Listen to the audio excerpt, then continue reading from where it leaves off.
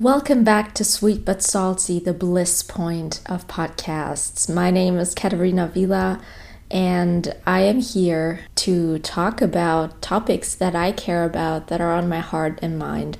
And I do this in my podcast, Sweet But Salty, and I've been doing it ever since January 2021. So I started this podcast during the pandemic. And recently I've started to record YouTube videos as well. And I am so happy that you're watching or listening to this episode. Today I actually want to touch on a topic that I talked about a little bit last time in my last episode. And that is, as you can tell by the title, the topic of burnout. So I am gonna be really upfront here. I had burnout when I was 25. And it just completely destroyed me. I'm going to be really honest here. It was a really tough time in my life, and I'm going to use this episode to talk a little bit more about how I actually got into that situation, what happened during my illness, and how I got better. So the first thing I'm going to talk about is how I actually got there. I'm a very ambitious person by nature, I'd say. Or if I think back, I think this side of me got kind of triggered when I was in school. I live in Germany and I spent 1 year in the US when I was a teenager. So I spent 10th grade in the US. And it was a really challenging time, and school there was totally different from what I was used to, and the workload was a lot. And I had two choices. I could either ignore what was going on around me and just keep doing my thing, or I could actually start working harder than I ever have. Those were kind of my choices, and I decided to go down route number 2. So I really worked my ass off over there. That kind of triggered my, let's say, ambition. So since then, I've been a perfectionist, and I've really focused on always performing at the top of whatever I was doing. So I wanted to be the best. I wanted to do the best possible work. And when I finished school and went on to study design, I kind of felt like that was not enough. So I studied design and I had a student job. And I still had this feeling inside of me that it wasn't enough, that I needed to do more. And that's kind of a reoccurring theme in my life, this notion and this idea that I needed to do more than I'd been doing. So I decided to not just study design, but also psychology. So I picked up a second degree at the same time. And I think for about 1 year, I studied 2 courses, full-time study courses at 2 different universities. And I had my student job. So I had a huge workload. It was overwhelming. And after a while, I realized, hey, I can't do this anymore, so I ditched the job because I could, fortunately enough. I was fortunate enough to get support from my parents, so that was really, really helpful. And I kind of said, okay, for now, I'm just going to pause on the job. I finished my design degree, and then I had my psychology degree going on. I needed to do an internship for that. And I had another job. So basically 2 weeks after graduating from my design program, I actually got another student job because I was still under the impression that I wasn't doing enough. I needed to do more, or so I thought. And after finishing my design degree, I actually had planned to take off 6 months. That was the first time in 5 years that I could say that I really had some time off. So I wanted to enjoy myself. I wanted to enjoy the time I had. I wanted to travel. I wanted to see my grandparents. I wanted to see a little bit of Europe and maybe visit friends. So that was the plan. And then about 1 month in, I just completely broke down. And I don't know if you've ever experienced a mental breakdown. It's a term that gets thrown around very lightheartedly. A lot of people use it to describe what they're going through, but I actually had a mental breakdown, and that meant I was not thinking clearly and I was not thinking rationally anymore.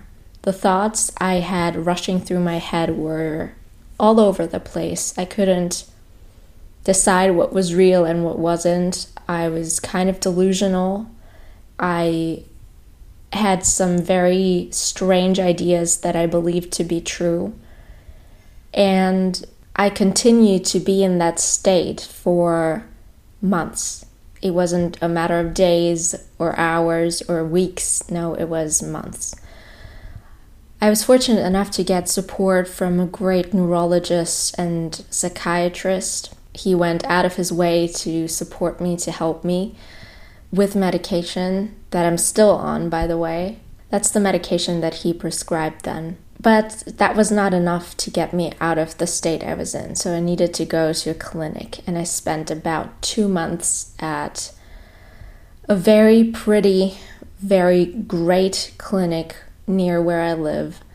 And I had, for the first time ever, or it felt like that, I had the opportunity to breathe, to have no obligations other than focusing on my health.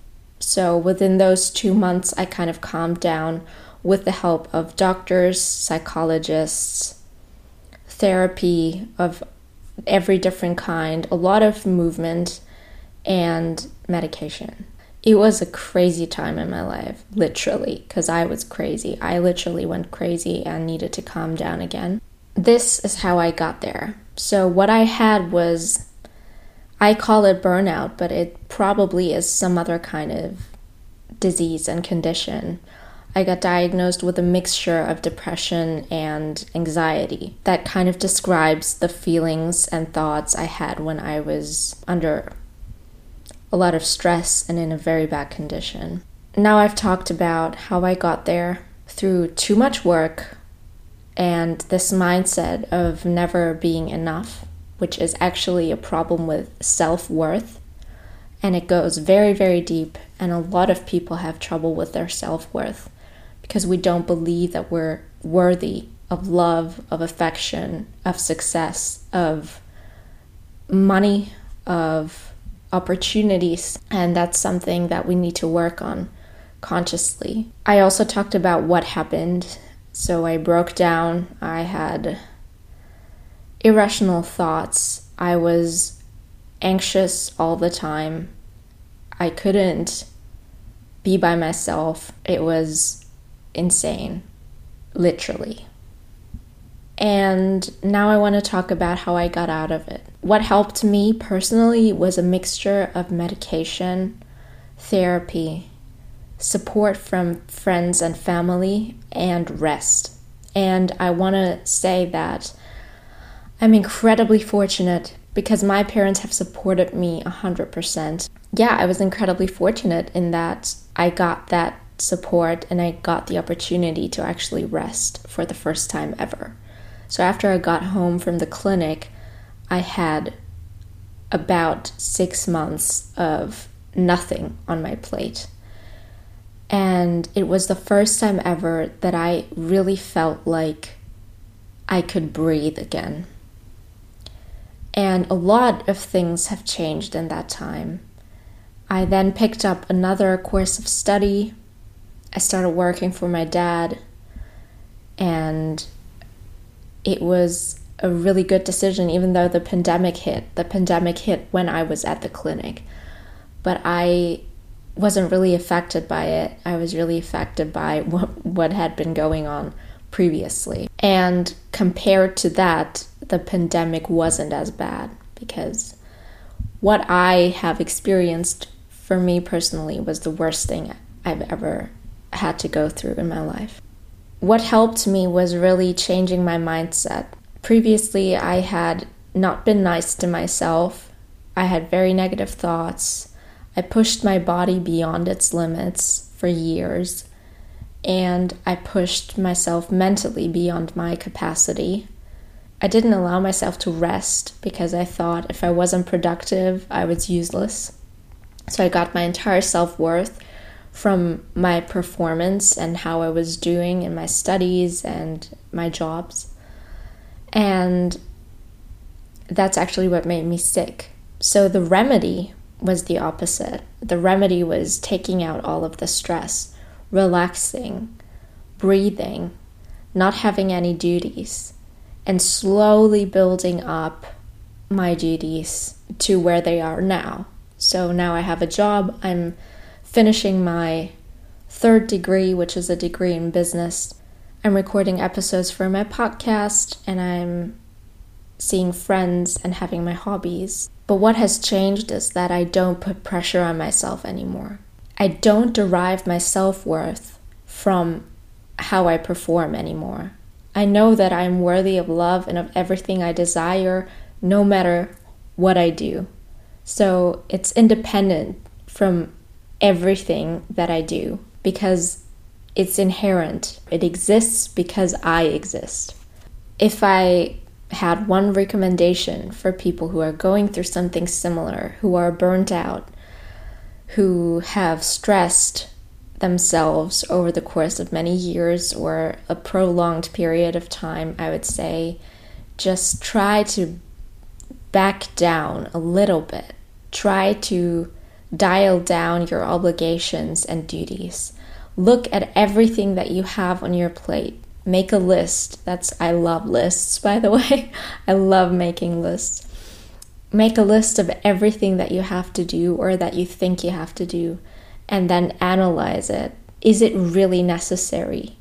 Could you reduce something in the way that you are working, in the way that you are spending your free time? Because it's easy to run into the trap of doing too much.